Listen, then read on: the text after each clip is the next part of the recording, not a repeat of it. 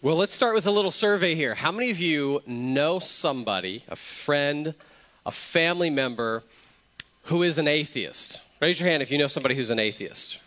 Okay. Looks like the majority of us in here. An atheist is someone who does what? Doesn't believe in God, right? They deny the existence of God. So let's say you're at Starbucks and you're sitting down with your atheist friend or family member, right? Probably look...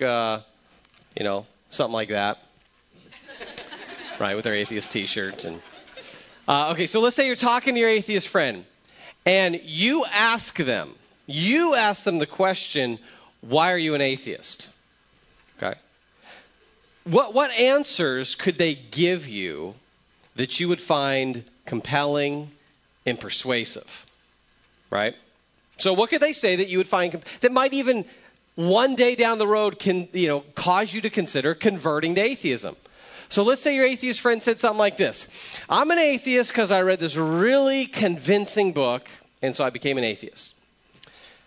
How many of you here, you're ready to convert to atheism? Because they read a book. Yeah, that's not going to be a compelling or persuasive reason for you to become an atheist, okay? What if your atheist friend said, well, my mom and dad were atheists. And, so that's why I'm an atheist. I kind of grew up in the atheist tradition. Is that a good reason for you to convert to atheism? Because they had a mom and dad that believed in atheism? No, that doesn't seem to be a compelling or persuasive reason for you to become an atheist. That wasn't your family background, maybe. So that doesn't seem to be a compelling or persuasive reason for you to believe in atheism. What if they said, well, you know what? I just believe it. I just believe this stuff. I don't know. I just believe it. Well, the whole question is, well, why? Why do you believe it? Why are you an atheist? So just restating the fact that you believe it isn't compelling or persuasive. Okay, what if your atheist friend says, when I became an atheist, man, it just changed my life. There's a deeper sense of purpose and meaning, and I experienced a peace when I became an atheist.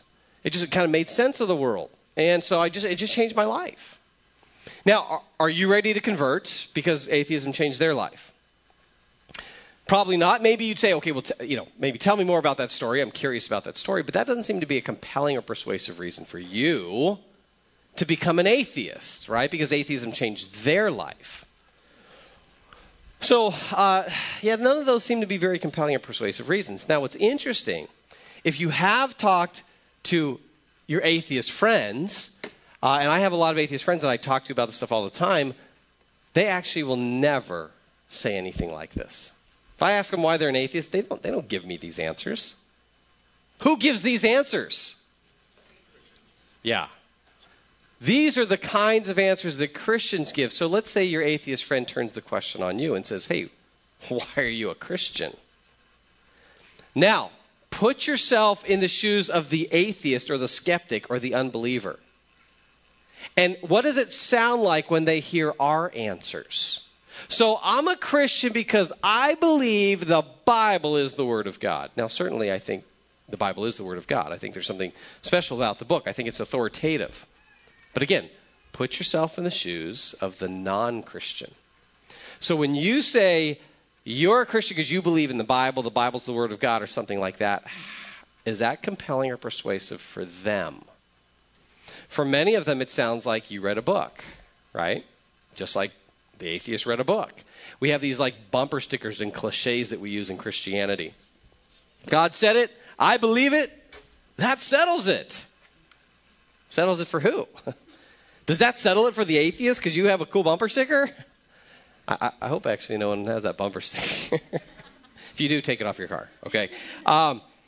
Because bumper stickers don't work. Your atheist friend is going to look at you and go, oh yeah, that Bible of yours, it's filled with errors and contradictions and historical inaccuracies, right?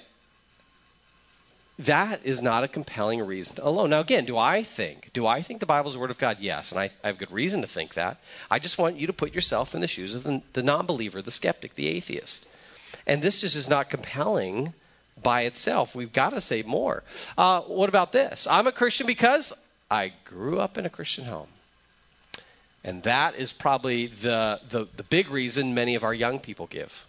Junior hires, high schoolers, college students. That's the reason why many of them are Christians, because mom and dad were Christians. So this is what I grew up doing. I grew up in church. But does that provide a compelling and persuasive reason for someone to stay in church? Simply because mom and dad believe it, or simply because this is just a tradition they grew up in? If we didn't think that was a compelling or persuasive reason for the atheist who says, mom and dad were atheists and that's why I believe, then how can we think that that would be a compelling or persuasive reason for us or for our young people or for someone else to become a Christian? Because you could grow up in all kinds of homes, right? You grow up in this home, you'd likely be a Hindu, not a Christian.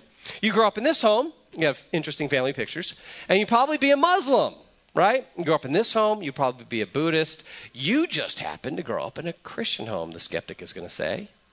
And so that's why you're a Christian. So that's not going to be a compelling or persuasive reason for people to believe what we believe, or for our young people to keep believing what we believe. Christians will say, I just have faith. I'm a Christian because I just have faith in the Lord. Well, what is faith? How does an unbeliever define faith? If you have an atheist friend, ask them what they think faith is. Have them define faith for you. They'll say something like this. This is Sam Harris. He's actually a prominent atheist in our culture. He's written a number of books, New York Times bestseller lists. He says this: faith is generally nothing more than the permission religious people give one another to believe things strongly without evidence. So when you say, I have faith, how does the atheist hear that? You believe things when there's no evidence. So you're going to believe when there's no science, when there's no logic, when there's no rationality to back it up, you're going to believe. So you have to take a leap of faith. Is that compelling or persuasive for the atheist or the unbeliever? If we just talk about faith? No, it's not. And this is actually not the biblical view of faith either. If my atheist friends give me this definition of faith, I say, okay, well, that's not faith. That's blind faith, but that's not reasonable faith. That's not what that's not the kind of faith the Bible commends to us. How about this? Christians will say, God has changed my life. I'm a Christian because I've experienced the transformation of Christ in my life. The Holy Spirit has changed me. Right? And when we share these stories of transformation, we call this our what? This is our testimony. Right? We have a testimony of God's transformation in our lives. And I think those are important things to share. Those are things that we should be sharing in our community. Those are things that we should talk about. Experiencing the transformation of Christ in our lives. But here's my question. Is that the only thing we have left? Is that the only thing that we have to share? Is our testimony? Is there anything else we can say? Because the problem with a testimony is that other people have testimonies. Any of you know Mormons? Anyone have Mormon friends? Yeah. Mormons have a testimony. In fact, if you ask them, why do you believe Mormonism? And if you've done any study, if you've done any careful study of Mormonism and Christianity, you'll know those things are not compatible. They're mutually exclusive. They teach completely different things, even though we use a lot of the same terminology. But when you ask a Mormon, well, why are you a Mormon? Why aren't you an Orthodox Christian? Why are you a Mormon? What they will appeal to as their final justification is their testimony. So one of the unique mission trips that I do with high school and college students is we do a mission trip to Utah. We call it our theological mission trip. Because what we know about most of our young people is they don't know what they believe or why they believe it. And so, instead of handing them like a theology book and going, here, you need to read this theology book, that's just not really effective with most high schoolers. What I do is I take them to Utah and I throw them in front of a Mormon who knows the Bible better than they do. We'll rip them apart. And then guess what? They come back to me and go, hey, where's a theology book? Help me. And so we find it's an effective way to challenge our young people out of their apathy and then teach them what we believe and why we believe it. Right? So I've had the opportunity to talk to hundreds, maybe thousands of Mormons over the last 20 years. And I remember being on the streets of Salt Lake City a few years back. And we got in this conversation with two Mormon girls that were walking by the temple. And we started talking to them. And it started off as a great conversation, just real friendly, asking them what they believe. And then I started just raising questions for them. some problems with Mormonism. And there's all kinds of intellectual problems with Mormonism. I'm raising these questions, and I can see they're having a difficult time answering the questions. They're starting to struggle with answering the questions. And so midway through the conversation, one of the girls stops me. And she says, Brett, can I share something with you? I said, sure. Now, I know what's coming. Her testimony. Because I've talked to hundreds of Mormons, and this is where it often goes. Her testimony, and this is what she said. She said, Brett, I have read the Book of Mormon from cover to cover. And I prayed, and I asked God to tell me whether or not the Book of Mormon is true, and whether or not Joseph Smith is a true and living prophet. And Brett, God told me it was true. And she starts crying. Tears start streaming down her cheeks as she's sharing this moving experience that she had. What is she doing? She's sharing her testimony, or what's sometimes referred to as her burning in the bosom. She's had this experience that's confirmed for her the truth of the Book of Mormon or Joseph Smith. So in that situation where she's giving me her Mormon testimony, what do I say? What do I say? Do I look at her and go, well, oh, I got a testimony too, and my testimony is way better than that. No, I mean, we see there's a liability there, isn't there? We know that a testimony is a personal, private experience. It doesn't mean it's not real. It's just limited in the access that other people have to it. So she's had some experience, some kind of experience. I don't know what her experience was. She can tell me about it. She took it to be God confirming the truthfulness of Mormonism. I've got a different testimony. Is there any way to determine whether or not one testimony is right and one testimony is wrong? I mean, do I just say, well, your testimony is false? Or is there some outside source I can appeal to? And you see, you can talk to your Mormon neighbor, or you can talk to your Buddhist neighbor, or you can talk to your Muslim neighbor, or you can talk to your Hindu neighbor. You can talk to lots of people who have lots of different experiences. And what I want to suggest is that an experience alone is not the only thing that we have. And if all we can fall back to is our testimony, well, other people have testimonies too. And what do we do with that? Do we just say, okay, you got yours, I got mine? Well, have a nice day. Or is there more that we can say? Now, again, don't mishear me. I think it's important to share testimonies. I think it's important to talk about that. I just want to say it's not the only thing that we have. And for some people, an experience is not enough. Brad Pitt grew up in a Christian home. Okay, he's far from a Christian now. He said this. He talks about his upbringing. He says, I had a crisis of faith. I thought you had to experience things if you want to know right from wrong. I'd go to Christian revivals and be moved by the Holy Spirit, and I'd go to rock concerts and feel the same fervor.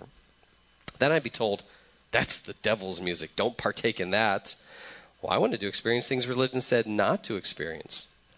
When I got untethered from the comfort of religion, it wasn't a loss of faith for me. It was a discovery of self. So notice what he says. He's raised in the Christian tradition that tells him the way to know right from wrong, true from false, is experience. Go to church, have a powerful experience. Can you have a powerful experience at church? Yeah. But can you have a powerful experience anywhere else in the culture, in the world? Go to a rock concert, rock out with 20, 30, 40,000 people. That can be a really powerful experience.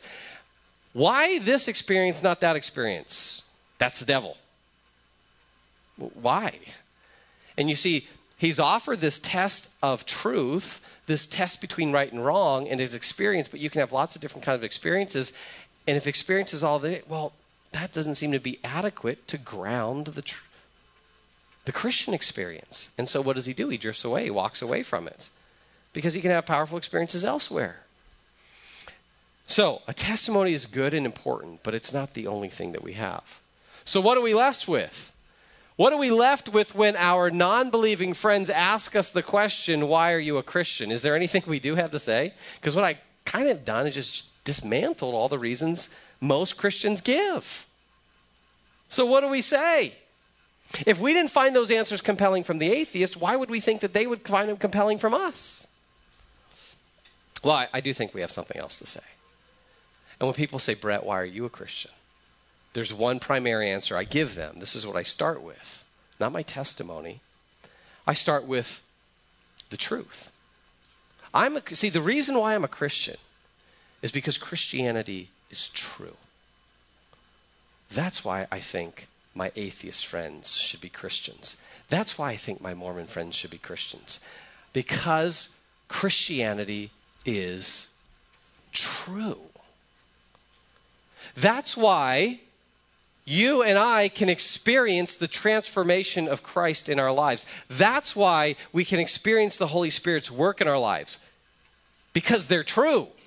Because the Holy Spirit is real. Because God is real. That's why we can be changed. That's why we can experience the Holy Spirit. Because it's true. And this isn't just something I made up.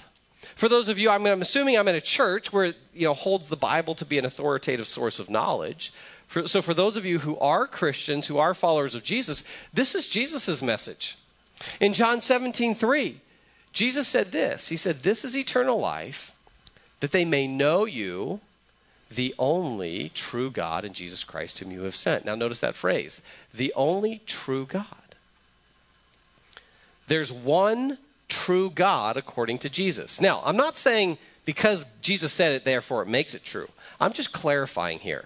For those of us who are Christians, the message of Christianity for 2,000 years has been this stuff is true. In fact, we have a little resource out on the resource table out there. I have some great products that are resources for you. Notice it's a little small booklet called Jesus the Only Way. It's nice and thin for the reading challenged. Okay. This book lays out 100 different verses from the New Testament that make the argument that Jesus is the only way to God, that there's one true God. Okay, because a lot of Christians don't even believe that nowadays. They think, well, everyone's got their own equally valid path. You want to take another path, that's fine. But that's not consistent with what the Bible teaches. You go to the Old Testament. You just survey the Old Testament, and constantly God, in the story of Israel, is constantly reminding Israel that there's one true God. So Isaiah says this, "I am the Lord, and there is no other. Besides me, there is no God." Of course, Israel had to be constantly reminded about this because they kept, forsaking God and going and worshiping idols and worshiping the gods of other nations. And God has to remind them, hey, these are false gods. There's only one true God, Yahweh. I am the one true God. Now, again, just because I quote a Bible verse doesn't make it true. At this point, all I'm doing is clarifying. The message of the Old and New Testament is that Christianity is true. That the story of the Bible is true. I'm a Christian because I take it to be true. Now, we're going to have to clarify, though.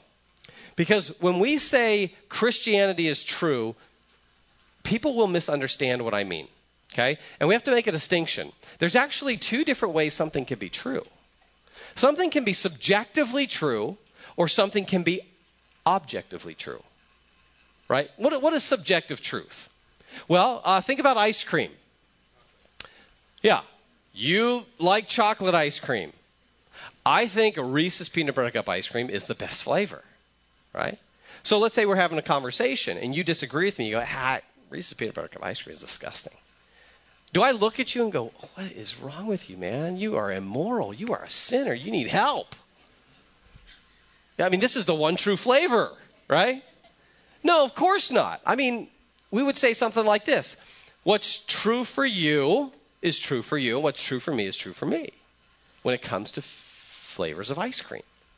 And so you got your truth, I have my truth. This is what we call subjective truth. It's subjective. Each subject has their own truth, has their own, actually a good word to remember with subjective truth is simply preference.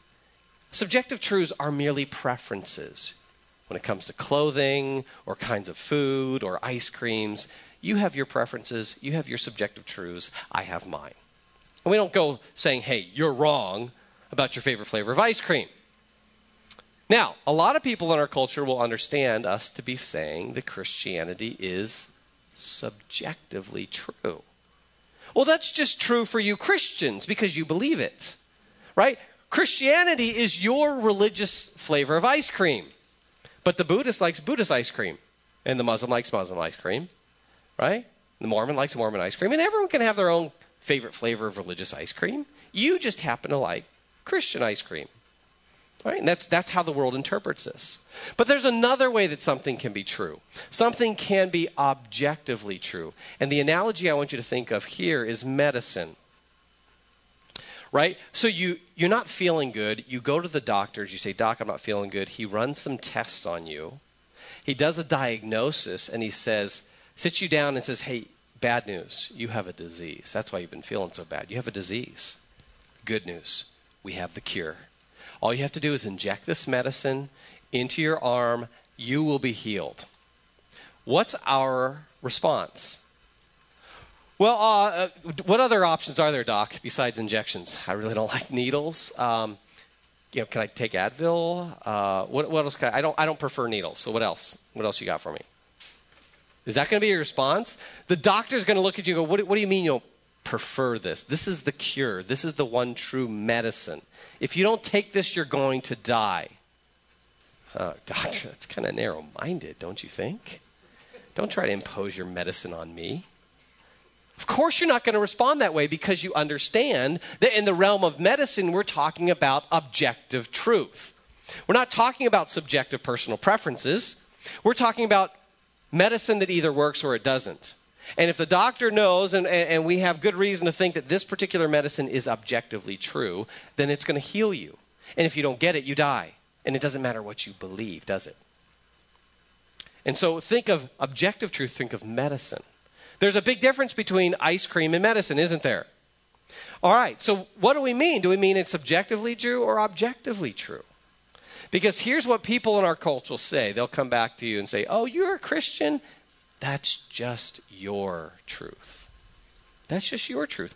And there are a lot of Christians who think that as well. Oh, this is just our truth. Is that what we mean? Do we mean it's merely our subjective truth? Well, when people ask me, or when people say this to me, Brett, Christianity is just your truth. Here's my response. I ask them a question. My question is, what does my dad look like? What? What does my dad look like? This is going to be an analogy to help you understand what I mean when I say Christianity is true. So what does my dad look like? Now, just a question for you. Anybody here ever met my dad before? Does anybody here know what my dad looks like? Okay, nobody knows what my dad looks like. So can I have a volunteer to take a guess at what you think my dad looks like? Who wants to volunteer? Yes, right here. Ma'am, what's your name? Kelly. Okay, Kelly. So give me some specifics. Like, what color hair do you think my dad has? Okay, so my dad has brown hair. How tall do you think my dad is, Kelly? Which would be? 6'2". I like Kelly. She is a smart woman. All right, yes, Kelly. So my dad has brown hair. My dad is 6'2", and he weighs, how much does he weigh? Be careful. 210. 6'2", and that's a built 210, right? Of course. I mean, all right, so we have a description of my dad. Kelly says my dad is brown hair, 6'2", 210. All right. Now, Kelly, that's your truth about my dad. Right? That's her truth about my dad, isn't it? Is that her truth about my dad? Does that seem to be an odd response? When I said that's your truth about my dad, does that seem to not sit right with you? Can Kelly have her own truth about my dad? So let's say my dad is not 6'2". Can my dad be 6'2" and not 6'2" at the same time? No. So she can't have her own truth about my dad. That seems to be an odd response. Yeah, it's just your truth about my dad. No, there's a truth about my dad whether you believe it or not. So we don't say you have your own truth about my dad. We would say Kelly has her own what? Own opinion or her own belief. So Kelly has a belief or opinion. You see, you're entitled to your own opinion. You're entitled to your own beliefs, but you're not entitled to your own truth. Just because you believe something, does that make it true? No. Many of us know this, right? We've experienced maybe heartbreak. I believe that she loves me. If that belief is not true, that's going to hurt, right? So look, you're not entitled to your own truth. You're entitled to your own opinion. But a belief or an opinion is either true or false. Those are your two options. Our beliefs are either true or false. So we wouldn't say that she has her own truth. We would say she's got a belief, and her belief is either true or false. Now, if we wanted to know if Kelly's belief is true or false about my dad, what would we do? Bring my dad in, right? Hey, Gary, come on in. Oh, wait, he couldn't make it today because he lives in Southern California. Okay, so instead, the next best thing is I would do what? Show you a picture, right? So, okay, take the description. Brown hair, 6'2", 210. Match it up with the picture. Here's my dad. Why are you laughing at my father? Okay. You show me a picture of your dad, I'll mock him. Do you not believe this is my dad? How many of you believe this is my dad? Like one, two people. Okay, the rest of you are skeptics, okay? All right. Okay, so I haven't given you maybe enough evidence. Now, notice something here. This is either my dad or it's not, right? Those are your options. There's no middle ground. Either it's true, this is my dad, or it's false, this is my dad. Now, let's just say this is really my dad. But let's say I can't prove it to you. My inability to prove that this is my dad, does that do anything to the truthfulness of this being my dad? No, even if I can't prove it to you that this is my dad, I can't convince you this is my dad, this still could be my dad. So notice there's a difference between my ability to prove something and the reality of the situation. All right, so, but I do want to prove it to you, okay? So I might show you more evidence. So I might say, look, okay, notice my dad there. Notice the unique Santa face. My dad's a professional Santa. He actually works in a mall close to our house, and my family and I, we go down and take a picture. Notice the same Santa every single year. We go take pictures with my dad because he's a professional Santa, and because he's a Santa, of course, I want my family to take pictures with my dad, right? So there, I've given you more photographic evidence. How many of you believe now that this is my dad? Raise your hand. Like, you stopped believing. Oh, you still believe. Okay, gosh. Someone's got to hang with me. You believe. There's one other person over there that believes. The rest of you are still a bunch of skeptics. Okay, so you might need more evidence, right? So I'd say, okay, well, how about this? There's my dad. There's my wife, my mom, and my dad. No, it's not photoshopped. I know that's exactly what most of you are thinking. That's my dad. How many of you believe now? Okay, a few more of you are being convinced by the evidence. Look, he even has the T-shirt. That is my dad. In all seriousness, this is my biological father, Gary Kunkel. Worked for the government for 35 years. In 2003, he retired and became a professional Santa. Yeah. I think there's still a few skeptics in here. So I have one last bit of evidence, okay? I put it in the form of a mathematical equation, okay? Because I know you look at Santa, you look at me, you're like, what in the world? How does this work? So you just take Santa, you put him with a short Vietnamese woman, and you get me, okay? That's how that works, folks. Got any more questions? Talk to your pastors. Okay. That is my biological father. Now, are you believers yet? How many of you believe? Yeah. Okay, there's still some skeptics. Okay. My dad, he actually does this professionally. He has his own website. Go to santaslittlecorner.com. You'll see. It'll say Gary Kunkel. Okay. So this is my dad. All right. So what was the purpose of that? Remember, what was my initial question? What does my dad look like? So someone says, when I say, what does my dad look like, and they give me their description, it doesn't make sense for me to say that's your truth. That's not a subjective question, is it? The identity of my dad is not a subjective question. It's an objective question. There are objective truths about my dad. There are things that are true about my dad, whether I believe them, whether you believe them, whether Kelly believes them, right? So Kelly said my dad he's got brown hair. Obviously, that belief is false because it doesn't match up with reality. She said my dad is 6'2", right? That belief is false. He's 5'7", Okay? She said he's, 210. He's not 210. He's Santa. He's jolly, right? So he's not 210. That belief would be false. So those beliefs would be false because they don't match up with reality. And this gets us to our definition of objective truth. See, our beliefs, our ideas, our claims, our statements are true if they correspond to reality. Philosophers call this the correspondence theory of truth. Your ideas are true if they correspond to reality. So, think about it. We do this all the time, right? I might make a claim.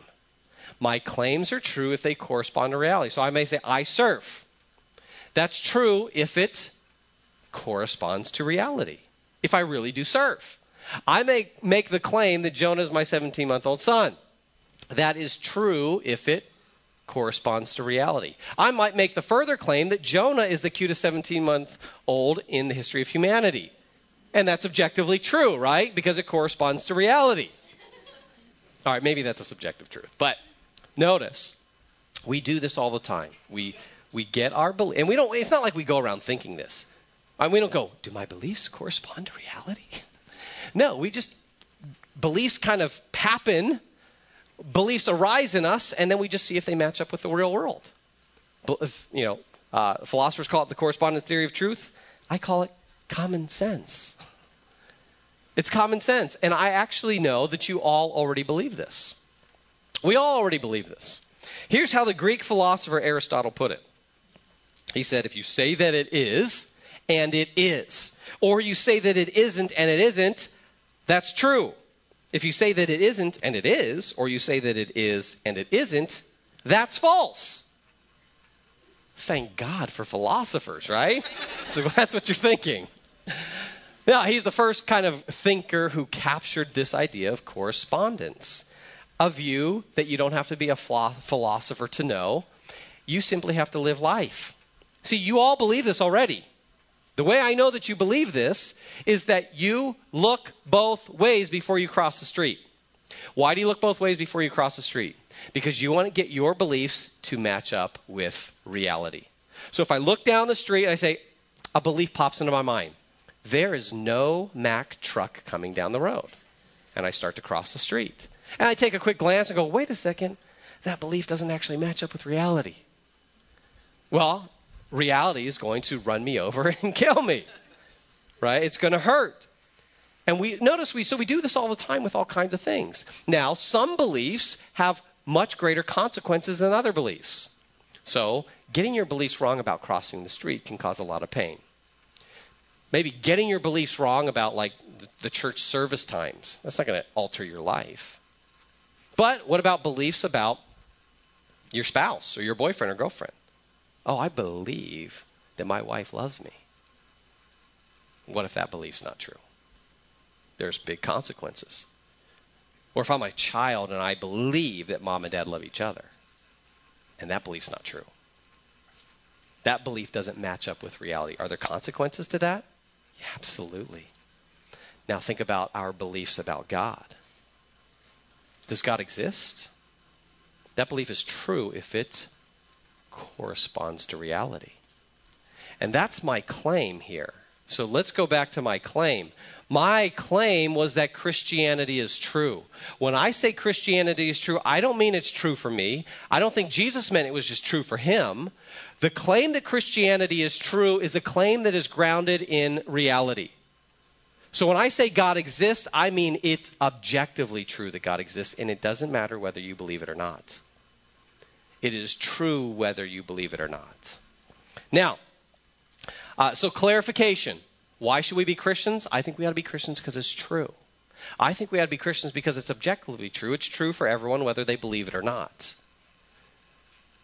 Now, I can't stop there, though. It's not like I say, all right, when I'm talking to my atheist friends, all right, it's true, period, I win. See you later. Right? We realize there's more because you know what the question that's going to come is going to be what? Why? Why? In fact, that's what our young people are asking.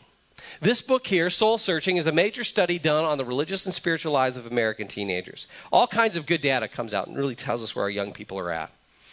But one of the things that they asked students, when they came across a student, and it was just a random sample of students, when they came across a student who grew up in some religious tradition, Christian, Hindu, whatever, and they left, they walked away from the faith they grew up in, the researchers asked them, why did you walk away?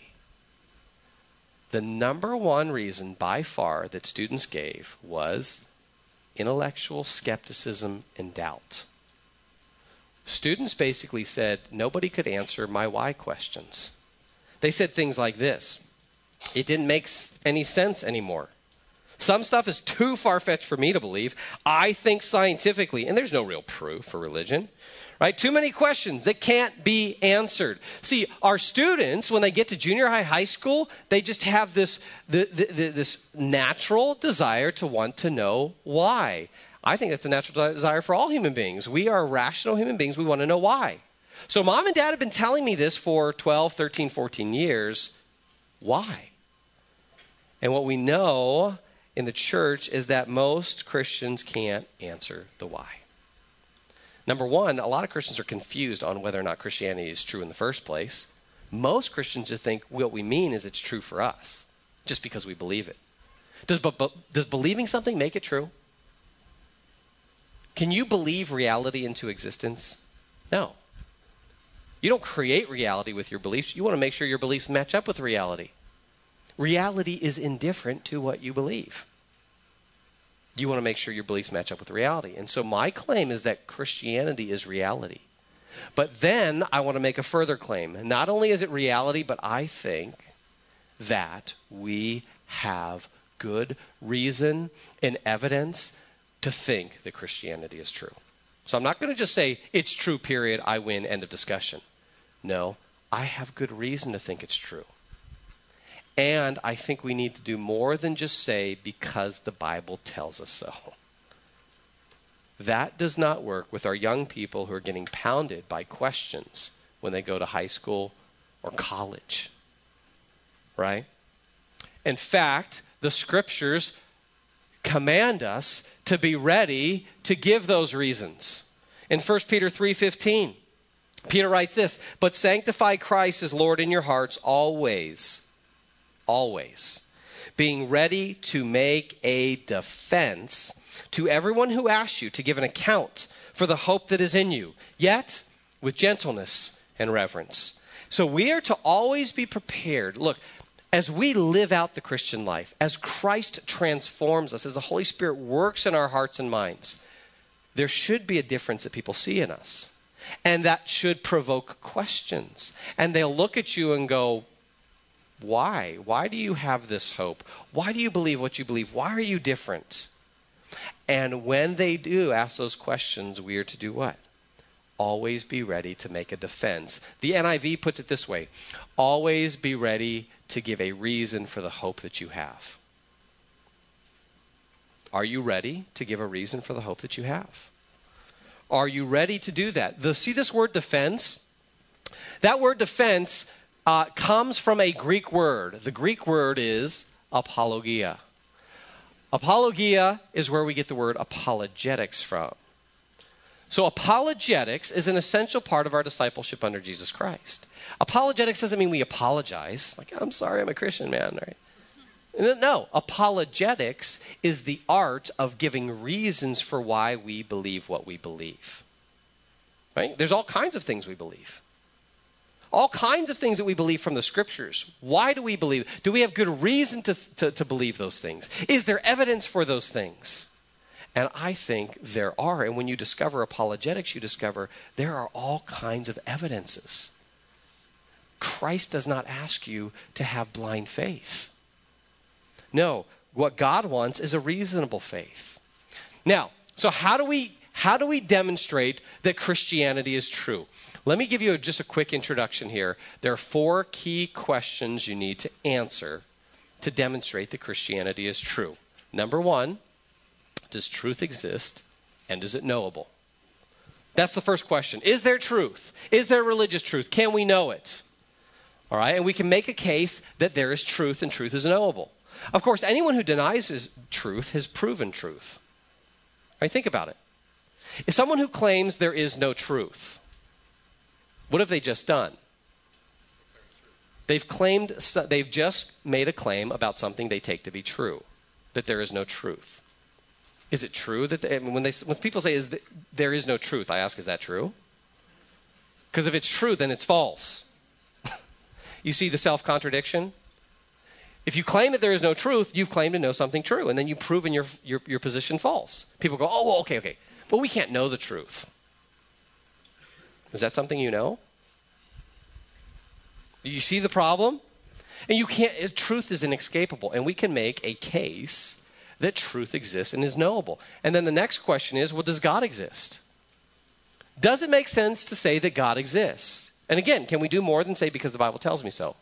I think we can. There are actually, I don't know if you know this, there are actually more than 20 different arguments, philosophical, scientific arguments that give us good reason and evidence to think that God really exists. I mean, it's amazing. And most Christians are completely unaware of this kind of evidence. We have the cosmological argument, the fine-tuning argument, the design argument, the moral argument, the argument from consciousness, and on and on and on. They give us good reason to think that God exists. And all we're doing is what Paul says in Romans 1. All right? Romans 1, 18, 19, and 20. Paul says you can look into the natural world and see evidence of God's existence. God's existence is evident out there. Science is an anti-religion. Science actually gives us evidence of God's existence. Okay? So then if God exists, then this opens up the world to all kinds of possibilities that God acts. What do we call it when God acts? That's called a what? A miracle. A miracle. Of course, we do claim that miracles happen. And particularly, one big miracle in Christianity is what? The resurrection of Jesus. We believe that a dead man rose from the grave 2,000 years ago. Is there any historical evidence to suggest that that's the case? Absolutely. If you look into it, there is an amazing amount of historical material that would lead one to the conclusion that God exists, or that Jesus rose from the dead. Not only do we have evidence for miracles, but then we have evidence for the fact that God has spoken. Right? This is what the Bible is, God speaking. And so you make this case, you demonstrate, you give evidence that Christianity is actually true. Now, let me just give you a resource on this because we don't have time to cover all that this morning.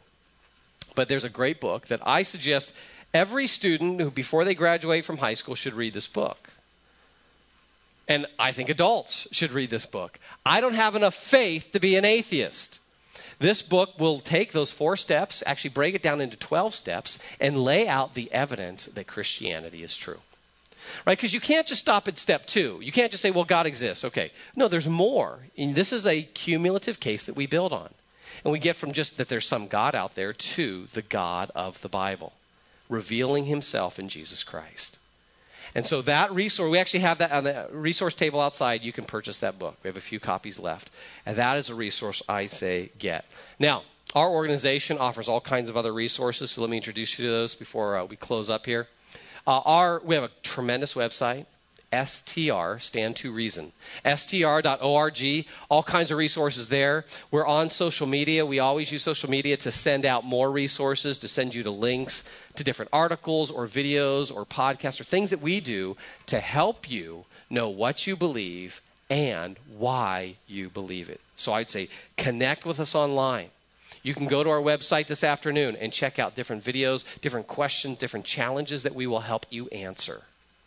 And then all of you should have received this little card when you came in, I think. Did everyone get one of those? Okay, if you didn't get one, we'll have some on the back table there out in the lobby. But this is your ticket to a free subscription to a newsletter that we do, where it's not just any newsletter, we tackle difficult issues that the culture is constantly throwing at us. So a skeptical professor attacks the reliability of the Bible. There are moral issues that we're facing. There are all kinds of questions. We will help you think through this carefully. We'll do more than just throw Bible verses at it, but we'll help you think through it carefully so that you can then go out and talk intelligently and winsomely with unbelievers about these issues and to be able to give a reason for the hope that we have. And so if you want that, we offer that as a free subscription. All you have to do is let us know where you live. Fill out the card. We will send you free training materials on a regular basis. So you can fill that out right now. Give it to us at the table there. Place for your name, address. If you want an email version, you can do that as well. The bottom box says, talks about helping STR financially. That's just for me personally. I raise support to do this on a full-time basis. So if you want more information about that, you're interested in supporting my work, mark that box. I'll send you some information. Okay, but give us that card and we'll train you for free. And give it to me at that back table out there. Okay, let me close with one last question here. Here's the question. If Christianity is not true, should you believe it? What do you think? If Christianity is not true, should you believe it? Some of you are like, I think the answer is no, but I don't think I can say that in church. Right? No, okay, the proper answer is no. If Christianity is not true, you shouldn't believe it. That's not just what I say. That is what the Apostle Paul said. So if you have a Bible, turn to 1 Corinthians chapter 15. 1 Corinthians chapter 15. I want you to see what's at stake here. This conversation is not just kind of about abstract intellectual stuff, but our faith rides on this. Our faith in Christ rides on this. Paul says this in 1 Corinthians chapter 15, starting in verse 12. The chapter is about the resurrection. And Paul is dealing with the objection that there is no resurrection. So notice what he says. 1 Corinthians 15:12. He says, but if it is preached that Christ has been raised from the dead, how can some of you say there is no resurrection of the dead? If there is no resurrection of the dead, then not even Christ has been raised. And if Christ has not been raised, our preaching is useless, and so is your faith. More than that, we are then found to be false witnesses about God, for we have testified about God that he raised Christ from the dead. But he did not raise him if in fact the dead are not raised. For if the dead are not raised, then Christ has not been raised either. And if Christ has not been raised, your faith is futile. You are still in your sins. Verse 19, if only for this life we have hope in Christ, we are of all people most to be pitied. Paul says, look, if the resurrection of Jesus is not true, our faith is in vain. We should be pitied because here we are gathering on a Sunday morning, putting all this effort into something that's not true. I mean, imagine if you went and visited a church down the road and you showed up on a Sunday morning. It was very similar to this, and there was a band that got up and the band started leading the church and people were singing, and you were watching the words on the screen and you noticed they're singing songs about a little boy. A little boy who dresses up in a green suit, who flies around, and who sprinkles pixie dust on people. Like, this is really weird. And then the pastor gets up, and he opens up a book, and he reads a chapter out of this book, and he starts teaching out of it. And he talks about how we should follow the example of this young boy. And you go up and you look at the book, and you're like, Peter Pan? Are you going to go back to that church next week? I hope not. Maybe for entertainment value, but not for organizing your life. Because Peter Pan is a fairy tale. And you wouldn't go back to that church because you don't want to believe in fairy tales. You don't want to organize your life around a fairy tale. If Christianity is not true, that would mean it's a fairy tale. And so if it's not true, you shouldn't believe it. That's what Paul's argument here is. Of course, there's a flip side to that, isn't there? What's the flip side? If Christianity is true, that changes everything. If it is true, it changes everything.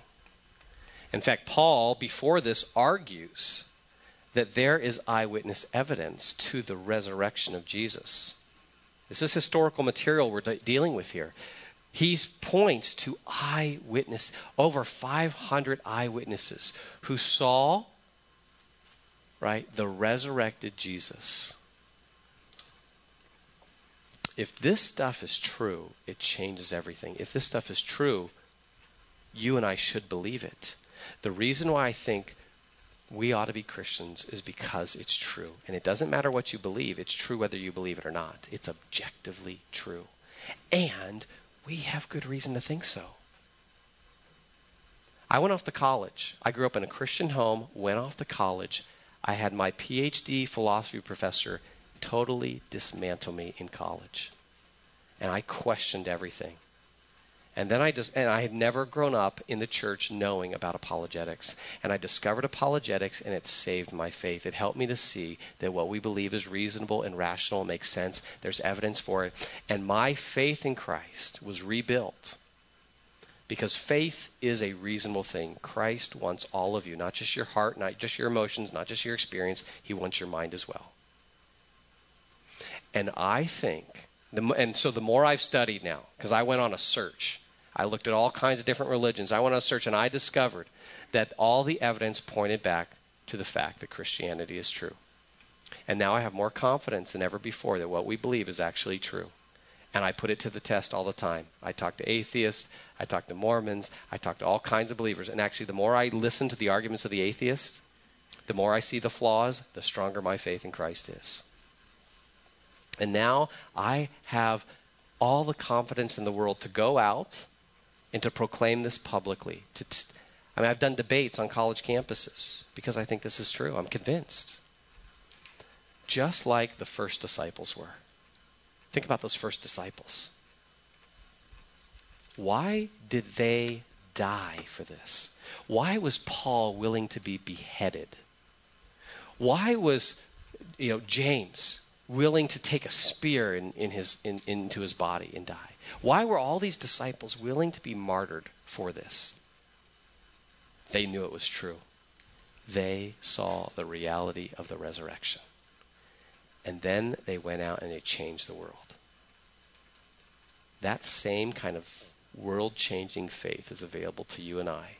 And one key thing is to become convinced that this stuff is true. We'll help you do that more tonight as well. Let's pray. Lord, thank you so much for the opportunity to come and to discover your truth. Thank you that you have made your truth known to us. Thank you that we can find your truth not only in your word, but in your world.